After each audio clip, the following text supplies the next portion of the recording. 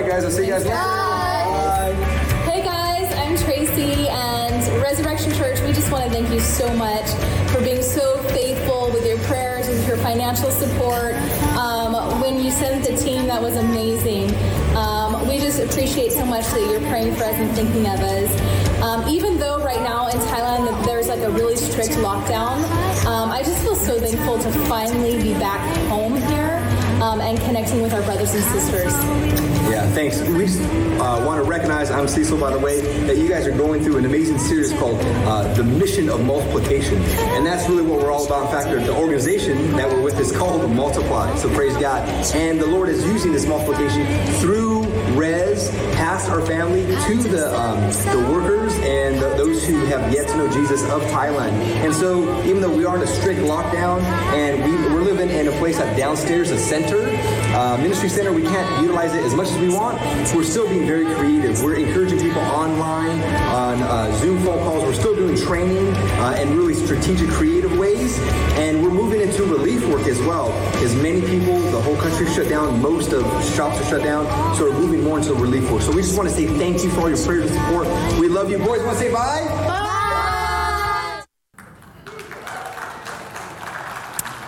You didn't catch that? That was Cecil and Tracy Ramos and their boys. They are missionaries that Res Church sponsors financially through prayer and by sending teams out in Thailand. And today's going to be a little bit different. We're actually going to spend some time not only looking scripturally at what it looks like to multiply globally, but we're going to actually look at some various testimonials of the impact of that multiplication on people, both locally and globally.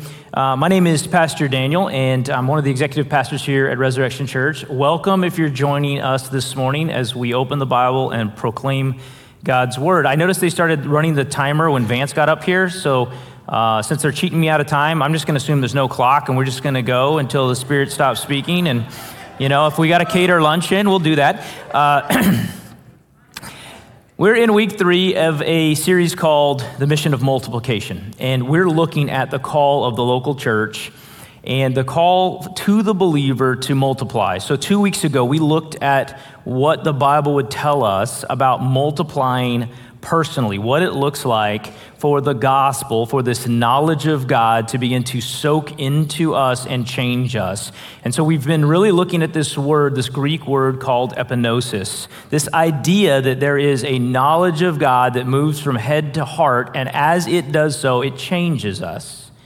And last week, we looked at what happens when we individually do that, but do that together as we come into this corporate body that the Bible would call a church, and the impact of that transformation process when we do life together, when we pursue God together, how we impact one another, how we can disciple one another and hold one another accountable and encourage one another, and why the church has always been structured around this idea of pursuing God together and how that impacts other people. This week, today, we're going to be looking at the impact of that same process, except not simply inside the church body of our local body, but globally. And so what we're going to do today, I'm going to give you a couple things that I want to get done, and we'll see if we get there by the end of this. The first is I want to talk about this command. So we desire to multiply the gospel globally because it was a command, first of all. So we look in Jesus' great commission to his disciples, and he says, you're to go into all the earth and share the gospel. You're to baptize in the name of the Father, the Son, and the Holy Ghost, and you're to teach them all that I've taught you. And so it's our job, just according to Jesus, to go and to do this and to spread the gospel. But it's more than that, and we're going to see that today, and I want to make sure we get there by the end of the service today.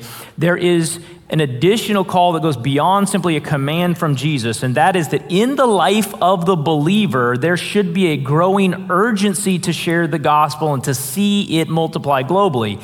That urgency is something that should be bubbling up inside you as you pursue the Lord. He matures you and transforms you. You will have greater and greater and greater and greater urgency to see the gospel go forth and to change lives and to change families and to change generations until the day they put you in the ground.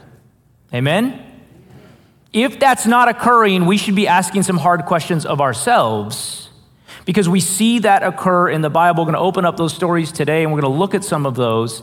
But we see that the natural progression of knowing God more and more intimately leads to a greater and greater urgency to see the gospel shared with others. Now, why is that? It's not because when other people believe the way we believe that we think we're validated and we're right. That would be a sociological system or a political system. It's not that at all. As we really look at the words in the Bible of people that had an urgency to see the gospel go forth, what you see is it is more like someone who realizes they have a cure to cancer, and they desire every single person in the world now and in the future to never die from cancer again. Amen? And that is at the root of the gospel, that there is this death sentence because of sin. There is this life that leads to nothing. As Solomon would say, it's all vanity. And yet here comes Jesus to make a way where there was no way, to chase us when no one else would. And there will be an urgency that grows in us as we mature and the gospel seeps into our bones to see other people saved and to know God and to be refreshed and to be redeemed. Amen? So it is not simply a command, it also should be a desire that grows in its urgency. Now, today we're going to look at the instruction around what it looks like to multiply globally. We're going to look at what Paul would be telling the New Testament churches so that we can glean from that what we should be doing when it comes to multiplying globally. But we're also going to do something a little bit different. We're going to play videos throughout this service of testimonies from people who are or have been impacted by the work of our church over the course of the last few years, because I want you to hear from them. And I want you to hear from them for a couple reasons. One, because in the New Testament church, oftentimes they would ask believers in the assembly to just stand up and have a testimony and talk about encouraging things that God was doing. And again, give glory to God through the work that we see him doing in the hearts of people. But I also want you to be encouraged by what these men and women will say in these testimonies today, because I believe that as I've talked to individuals about the last, particularly 18 months, that most of us would look at the last year and a half in a fairly negative light. Amen?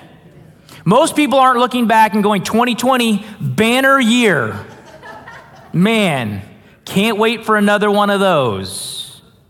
Most people look at the last 18 months or so, and if you know, an average day is sort of net neutral, we look at on the negative side of this. And so we talk about the last 18 months like, well, I survived it, or at least we made it here, or at least the losses weren't too bad. And what I want you to understand about how self-centered that view is that you and I might have of the last 18 months is wait until you hear from people who have been impacted by the gospel in that time. They don't see it the same way. Because God has still been at work and COVID wasn't bigger than God. All right. And then lastly, we're going to end on a call to action today. We're going to give you an opportunity publicly to come forward, to commit your life to the Lord, call him Lord in your life, and follow up in believer's baptism. We have filled up the baptismal, and I'm told it's not frigid, so you're in luck. We're going to give you an opportunity to recommit your life with a renewed energy and a refreshed spirit to the work of God in your life and those around you. We're going to give you an opportunity to commit to be involved in the work here at Resurrection Church, which means that you would wake up daily and come weekly with an expectant heart to see the Spirit stir us and do miraculous things in our midst, for men and women to be saved who are living impossible lives far from God. We're going to give you an opportunity to commit to be involved in our community, in our discipleship, and in the work here at the church, and in our group launch that's coming in 2 weeks. Because what we do here matters not simply to us, it matters to God, and it absolutely matters to others who are being impacted and have been impacted even in the course of the last 18 months. For just a minute, I want you to listen to this video. This is a good friend of mine, Pastor Chris Davis, who was at our church for about 4 years and then has left and moved to Baltimore to try to revitalize a small church just outside of Baltimore, Maryland. Here you go. How's it going there, Resurrection Church family? My name is Pastor Chris Davis. I used to be one of the pastors there at Res Church for a couple of years. I was asked to do a video and answer the question of how did the community and discipleship of Resurrection Church impact my walk and or ministry. I would say it impacted it significantly. The friendships developed there, the growth both as a believer and as a leader took place there through trials, through challenges, through community, through serving, camaraderie. Some great memories, great moments. Definitely was worth the time, worth saying yes. And let that encourage you. There is no such thing as wasted time in God's economy when we surrender it to Him and the things that He desires for us to do. So, hey, jump into those groups, jump on a team and serve. And don't be afraid to fellowship with one another during the worship services, stretch one another to discuss what you learned and things like that. Those were ways in which I personally grew and developed, again, as a believer and as a pastor. Take care. I love Chris. Open your Bibles, if you will, to 2 Corinthians chapter 8. We're going to be there today. We're going to look at 3 things that we need to do or called to do to multiply globally. Now, those 3 things, I'll just give them to you if you're writing in your notes here. We're going to look at what we must give, both as individuals and as a church, if we're going to multiply globally. We're going to look at how we go about doing that. So what we must give, how we do that, and then what we receive when we do. So what we must give, how we do that, and what we will receive when we do. Of the 13 books that the Apostle Paul wrote in the first century to these churches and pastors around the Mediterranean area, he continually asked churches to participate in the work of multiplying the gospel in these 3 ways. We won't have enough time today to survey all of those different letters to all of those churches to look at the consistent themes of what he asked for. But I'll just tell you, and I'll put some references up here on the screen, and you can write these down, and we'll post them online later. What you're going to see the Apostle Paul ask for over and over and over again is 3 primary things. He's going to ask churches for prayer. He's going to ask churches for people, and he's going to ask churches for paper. And I mean money, but it has to start with a P because I'm Southern Baptist. Prayer, people, and paper. Prayer, people, and paper. And if you're looking for those, prayer, you'll see probably at the end or near the end of every letter he asks diligently for prayer in both his mission trips and for churches as the gospel goes forth, particularly Romans 15:30 through 32 and Ephesians 6:16 through 20. You'll see a great desire for the prayer of the saints. For people, he asked for discipled or mature disciples to be sent forth. And you'll see that in 2 Timothy 4:9 through 13, and in 3 John 1:5 through 8. Again, we'll post these. And lastly, money for financial support in Philippians 4:14 through 17, and in our passage today, 2 Corinthians 8:1 through 8. So you will see him ask for us, you and I, to be earnest in our emotional and spiritual investment in the gospel going forth in other places, that we would care enough to spend time in prayer, in thought for our brothers and sisters who are doing kingdom work outside of the area in which we may not see them or hear from them very often. Secondly, you'll see him ask to send mature disciples. And let's be honest, we cannot send what we do not have. So it is the job of the church to continue to equip you for the works of service so that as you're discipled in the context of the local church, we actually have mature disciples to be sent out. If we're not discipling, there is an impact because we have nothing to send. So our discipleship matters to us and to others.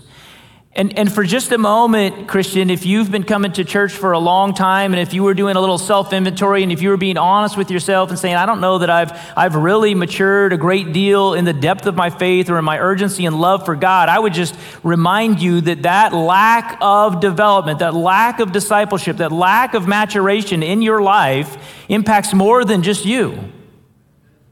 It impacts everyone around you who would be being impacted by the gospel if you had been growing in your love and your urgency, in your epignosis for God.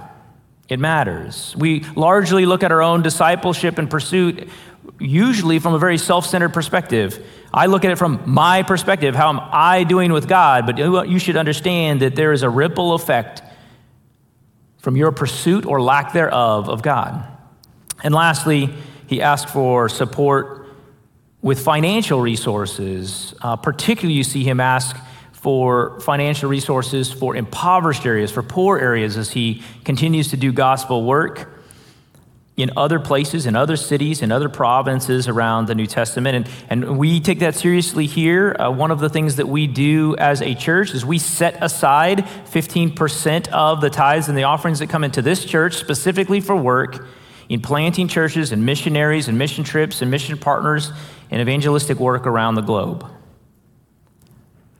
We have for many years, as they got started, been praying for, coaching, and financially sponsoring and praying for a church that was planted in San Jose a couple years ago. In fact, they're so self-sufficient now that we actually don't need to financially support them because they are a healthy, growing, vibrant church in San Jose.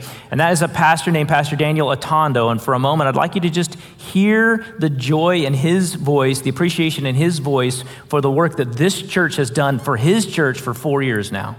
Here you go. How's it going, Resurrection Church? This is Pastor Daniel here from Eden Church in Silicon Valley. I wanted to just take a moment to say thank you for all the generosity that you have shown us over the years. You guys have been part of our story since the very beginning, and it has meant so much to what God is doing through our people in this community. I love that Resurrection Church is not a church just for their city, but they're really about spreading the gospel all over the world and in areas like Silicon Valley. Over the last few years, we've seen hundreds of people make decisions to begin following Jesus. We've seen 50 people go forward with believers' baptism, and we are so grateful for all that God is doing. And so much of where we are today is a result of all the churches like yours that have invested in us since the very beginning. And so I just wanted to say thank you for what you're doing. Thank you for being about the kingdom and the church, even beyond the walls of your own community. It means so much, and you are making an eternal impact all over the world. Amen. Amen.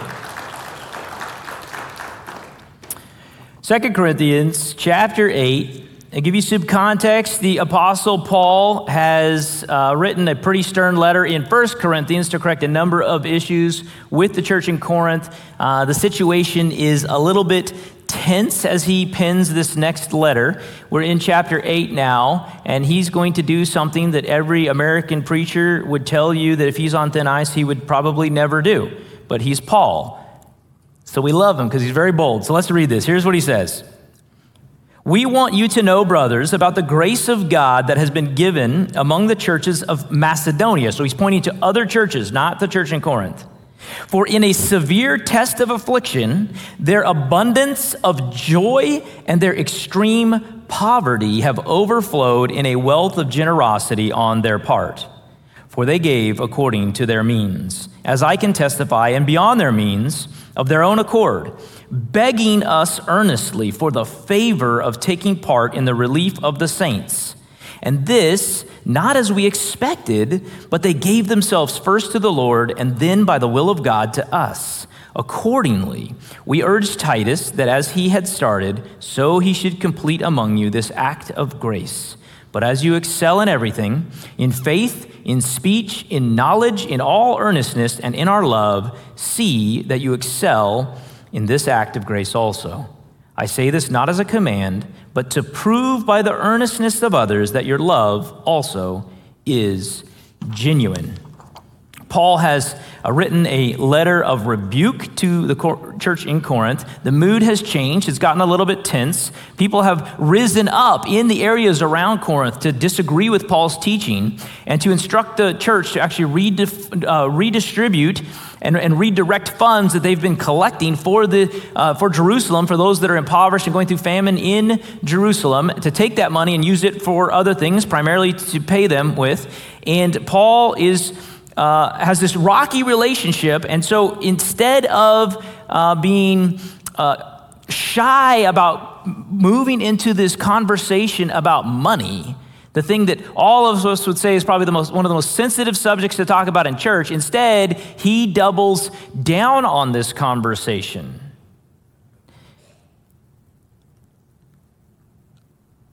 See, why would he take this risk? In the suburban American church, I think we've gotten this backwards. This idea that we should, as much as possible, cover up conversations about money because it might make people feel uncomfortable. We struggle, oftentimes I struggle as a pastor because in America this has been abused many times, and your trust has been abused as someone who believes in Jesus and is led astray by teachers, and you have plenty of examples of those on television, from Joel Osteen to Creflo Dollar, that will tell you all about how your money will get them something. And so because of that, we spend a great deal of time either avoiding the subject or trying to make certain that you know that we're not TBN or a telethon trying to get your money to fund another private jet. So much so that in American church, I believe that we've probably overcorrected. And if I'm being honest, I think most of American pastors have gotten very cowardly when it comes to speaking about giving. And in doing so, we've let you down. I've let you down because I've failed to preach the text to you in which it's not avoided. I failed to push into what is a very tough space because I've been worried about hurting your feelings or about not wanting you to think that this was about money or getting money from you, or that you might feel uncomfortable. And oh boy, we wouldn't want anyone to come to church and feel uncomfortable. But Paul's going to walk right into this in this letter, and he's going to walk into a tough situation, and he's going to ask a church that has some mixed feelings about him to give to a ministry that they can't even see because it's 1,000 miles away. It's bold, it's brash, it's spirit-led, it's God-ordained, it's pastoral encouragement and admonishment at the same time, and if I'm really honest, it's breathtakingly holy. We want you to know, brothers, in Corinth, about the grace of God that has been given among the churches of Macedonia. For in a severe test of affliction, and we don't know what their affliction was. We don't know if there was also a famine or a flood in the churches in Macedonia. But in a severe test of affliction, their abundance of joy and their extreme poverty have overflowed in a wealth of generosity on their part. Their abundance of joy combined with their extreme poverty equals generosity. That's probably not the formula that you and I would have written for generosity. What does it take to be generous? The Bible says apparently an abundance of joy and extreme poverty. You're like, well, I've got one. Why? Why would that lead to generosity? Because it's only generous if it actually impacts you. It's only generous if it really costs you something, if it would impact your way of life, it would change how you make decisions, then it's generous. If you're given right off the top and the amount that you would give, whether it's your time or your money or your attention or your prayer, that the amount that you would give would have almost no impact on how you would live your life, it's not actually really generous. It's surplus. It's budget dust. Tim Keller has preached a lot on greed because he says, and he's in New York City, he said greed is the sneakiest sin that we deal with. It's the sneakiest sin because not one of us thinks we're greedy. If we took a survey and we kind of listed the things that you struggle with and we listed greed on there, I could send out 1,000 surveys and nobody's checking the greed box because we all think it's not affecting us, which is probably the first flag that it's affecting us.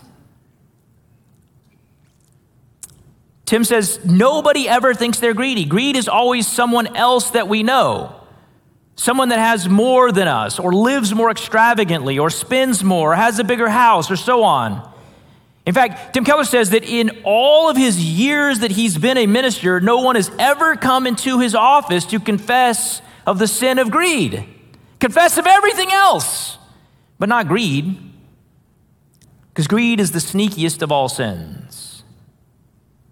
But through an abundance of joy and extreme poverty, we see generosity from the churches of Macedonia. Verse 3, for they gave according to their means, as I can testify, and beyond their means, of their own accord, of their own choice, begging us earnestly for the favor, the privilege of taking part in the relief of the saints. What areas of your life are you so motivated in that you would give above or beyond your means without even being asked? Where you've bought into the impact of your dollars, the impact of your money, the impact of your time to such an extent that you're just looking, begging for an opportunity to give those things away in order to see the impact of them. What are those things? For most of us, there aren't many of those things. Maybe it's when you were younger, maybe it was romance. Anyone remember falling in love? Were you just begging for an opportunity to give away money? Date nights, gifts, movie ticket, any possible way. Yes? No, none of you here? Listen, I've met some of you and I know your wives put up with you. You were begging. I was begging. Take it, please. There's a meme and there's a guy running with cash in his fist. Have you ever seen this? He's like, take my money, please. Your kids? We just willingly go above and beyond for your children because you love them, amen? Because it's rare when your kids are young that they somehow generate you money. You notice that? Like the black hole of money? We gotta go to the dentist again?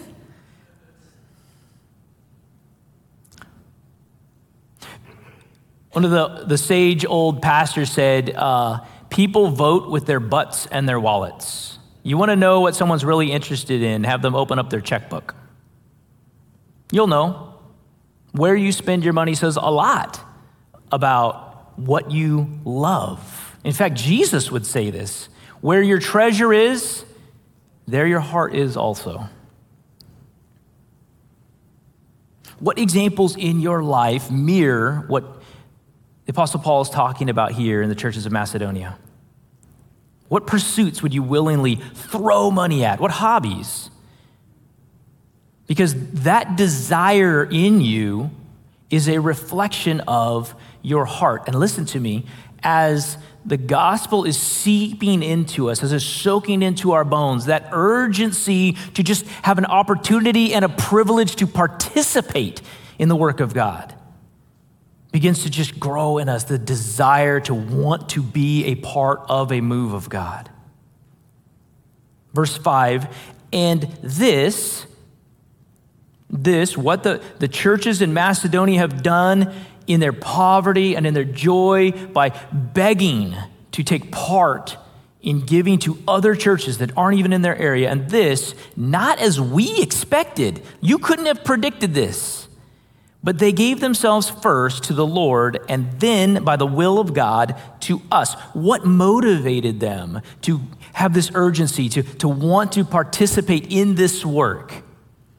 It was God-directed. It was Spirit-led. This is not simple obedience to being faithful with God with your finances and trusting Him. That's good. That's very good. To be obedient to God, to trust God with your finances, to honor Him with your money, that is a good thing. But to be so Spirit-led that they are literally competing with one another for the chance to participate in the work of God.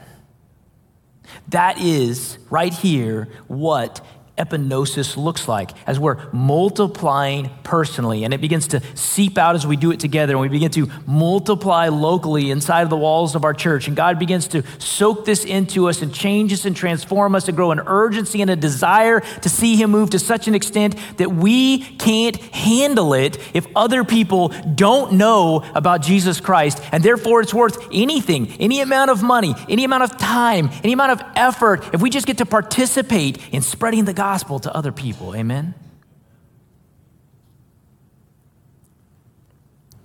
When the knowledge of God is just taking over in a transformational process, the Spirit will begin to lead us and motivate us and change our urgency to reach others with this same experience. In fact, Romans 12:10 would put it this way: love one another with brotherly affection, outdo one another in showing honor. That the only competition that we would have within these walls is how much better we can serve one another and people to hear the gospel. And this is actually happening. And here is my encouragement to you, church, not only the good work that this church has done for years now as we continue to try to invest in kingdom work all around the globe, but as you see this happening in the pews and in the people next to you and in your small groups and in your family and in the church, as you see this happening, as you begin to just desire to never miss an opportunity to participate in this work, when this happens, look out. Look out, Satan. Look out. Good luck stopping a church who is motivated to outdo one another in honor for an opportunity to participate in God's work. Verse 6, accordingly, we urged Titus that as he had started, so he should complete among you this act of grace. Titus is being sent to the church to collect this offering that they've been collecting now for over a year for Jerusalem. But as you excel in everything, you should know something about the church in Corinth, and we haven't talked about this, but if you've read about the church of Corinth, not only was the church of Corinth relatively wealthy compared to many of the other New Testament churches, but they were just abounding in works of the Spirit. When you read 1 Corinthians 1, we often, or 1 Corinthians all the way through the gifts of the Spirit, oftentimes we focus on the fact that Paul's rebuking them on how they're using or misusing the gifts or have a bad perspective about the gifts. But what we miss is the fact that the gifts of the Spirit in the church in Corinth are abundant. They are overflowing in teaching, in prophecy, in speaking in tongues, and the gifts of the Spirit. Like this is a church that has just seen the Spirit move. And he's saying, listen, I know you're excelling. We've seen the work of God in your lives. We've seen the transformation in your life. But as you excel in everything, in faith, in speech, in knowledge, in all earnestness, and in our love for you, see that you excel in this act of grace also. What is this act of grace? Sacrificial giving, generosity to people they're never going to see. I say this not as a command, but to prove by the earnestness of others that your love also is genuine. Are you commanded to live generously? Yes. That's not what I'm not commanding you means. Paul is not mandating that they give to any specific missions organization at all. In fact, he's trying to be really clear that it's not a command. His reason for pushing them towards this generosity is actually because of the impact this generosity will have on their own epinosis, their own growth, their own knowledge of God. It's going to impact them. And Paul's an apostle, he's a disciple, he is tracking this maturation process in them and in their church. And he's looking at how the gospel has been changing their church. And he's walking through this and he's saying, look, I see that these things are happening. I see that they're growing in you. I see these spiritual gifts. But now let these things bubble up to such an extent that it's not simply impacting the people in the pews next to you, but it's now impacting people that you'll never see. Working from brotherly affection into agape love, sacrificial love. Listen to how Paul will talk to the church in Philippi about giving in chapter 4, verses 14 through 17. He'll say, "Yet it was kind of you to share my trouble, and you Philippians yourselves know that in the beginning of the gospel, when I left Macedonia, no church entered into partnership with me in giving and receiving except you only. Even in Thessalonica, you sent me help for my needs once again. Not, listen to this, not that I seek the gift," that's the money, "but I seek the fruit that increases to your credit." Radical generosity is a sign, it's a fruit of leading this Spirit-led life. It's a Spirit-led people who are metabolizing the gospel, who are growing in their knowledge of God, and who are becoming more sensitive to the work of the Spirit, so that when the Spirit moves, when the Spirit says, go here, serve here, help them, give here, the church doesn't ask, well, let's stop for a minute and do a pluses and minuses to see if that will actually tally up. We just go. Amen? So much of the work of the Spirit in the believer's life is not logical. Amen? If you're listening to God as He asks you to be sacrificial and to serve others, it does not seem logical. It's illogical. It's otherworldly.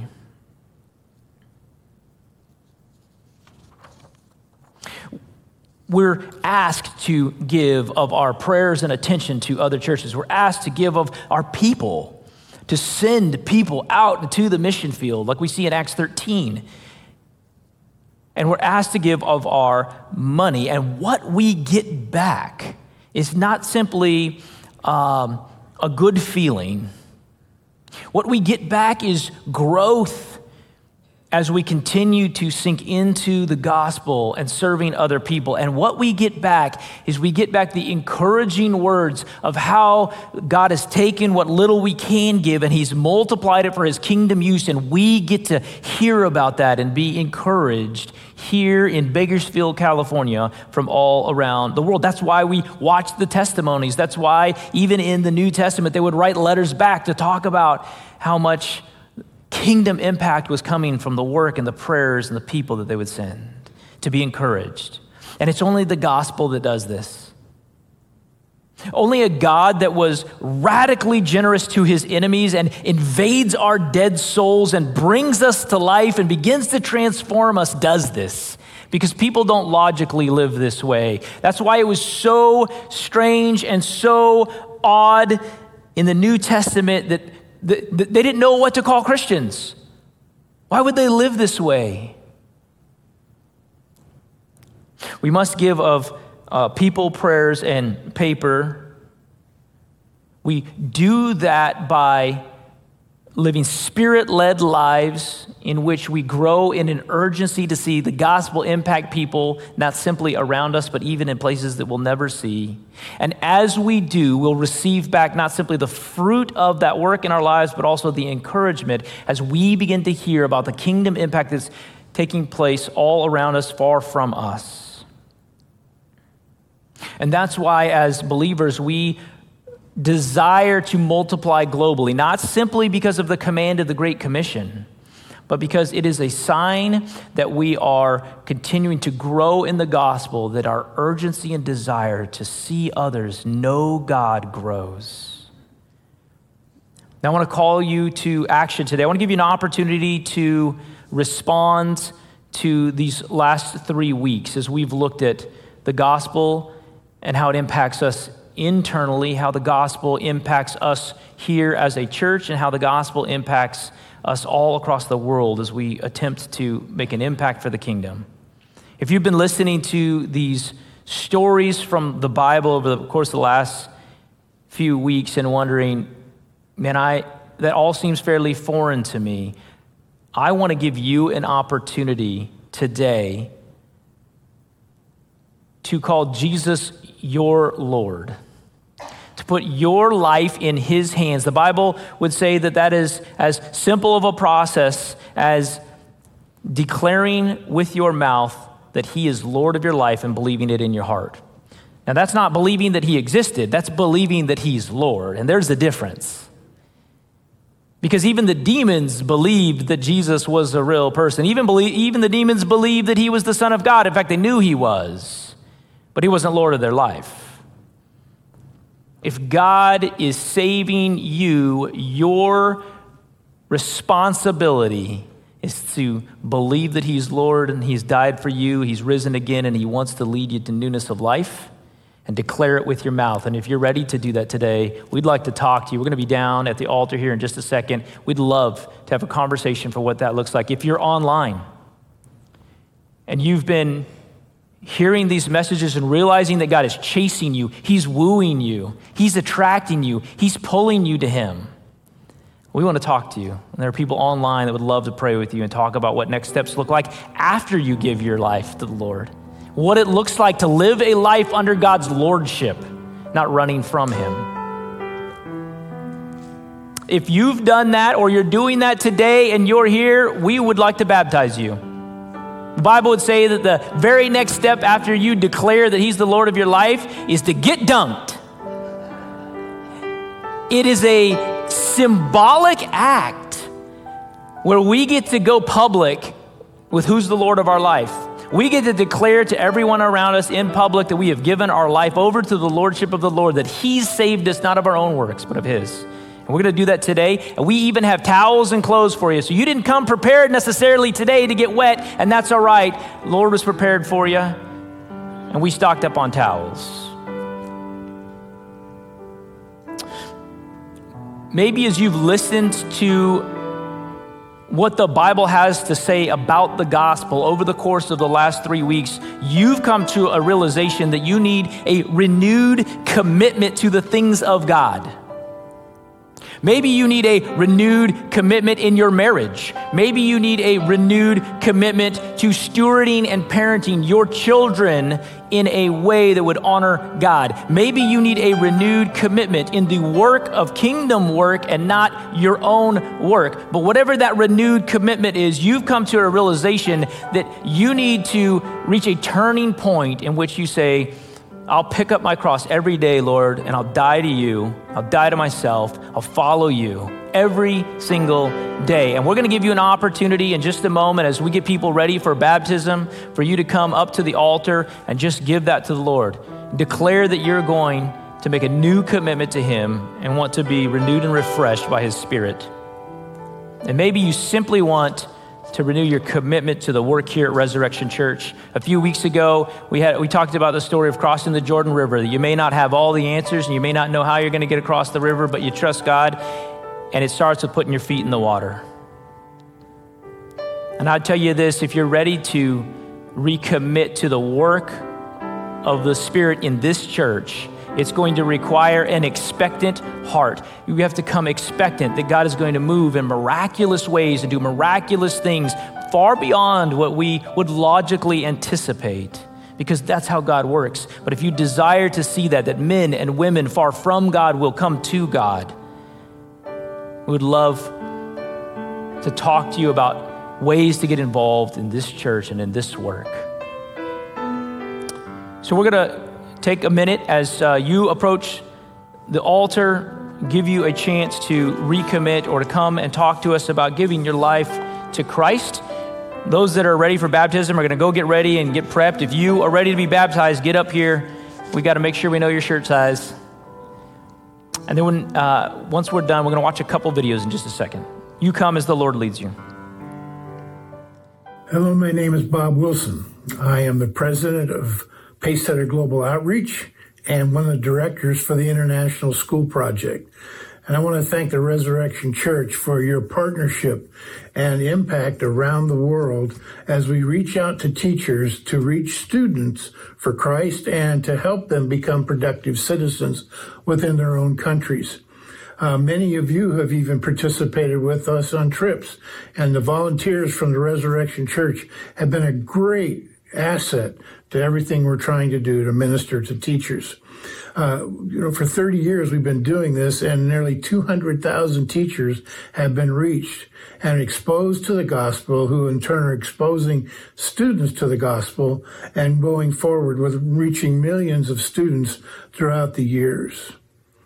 We are right now in the middle of a conference in Ecuador, And while we can't be there in person, we were able to, through technology, be able to reach the teachers still and impact them. We have 100 teachers in Ecuador, thanks to the help of Mark and Sherry Rutowski, whom you're very familiar with there in your church, and organizing and getting these teachers online to be able to participate in this conference. So we're continuing to move forward, and we look forward to the day when we can again be involved with them personally, one-on-one. So thank you all who have traveled with us. Thank you all who have contributed to, and thank you all particularly for having a vision to reach the world for Christ. Thank you for your partnership, and we look forward in the coming days to see what God is going to do, hopefully opening up our world once again to being able to go in person. God bless you, and thank you. Hi, Resurrection Church. My name is Nathan Mayer. I just want to talk to you about why I'm so grateful for Resurrection Church. Have you ever thought about what life was like before you put your faith in Jesus and just been kind of shocked at how different things are? That's really the story of my time at Resurrection Church. I first came to Res about 7 years ago, right after I put my faith in Jesus Christ for the first time. The time that I spent at Resurrection Church was really the foundation of my faith in Jesus Christ. And so, as I walked with seasoned men and women who had been walking with Jesus for a long time, I learned what it meant to serve others, what it meant to love others, how to love God with a sincere heart. I found victory over lust, over pride and arrogance, and victory to experience this abiding joy and peace and love and hope and purpose that I can't even shake anymore if I tried. I naturally tend towards this academic Christianity where I love to think about big ideas, and I don't always have a lot of fruit on the branches. And so I'm so grateful to be at a church that reminds me of the main things, the important things, helps me to stay focused, and keeps my eyes fixed on Jesus Christ. I'm so grateful to get to serve Resurrection Church, to build her up, to help shepherd her, and to do the work of ministry alongside you, my brothers and sisters, in this family that we call Res. Father God, thank you for your people. Thank you that your son came to save us when we were still your enemies. God, multiply the gospel in us and through us and transform us, God, to be more like you. Grow in us a desire and an urgency to see your work done all around us. In Jesus' name, amen. Love you guys.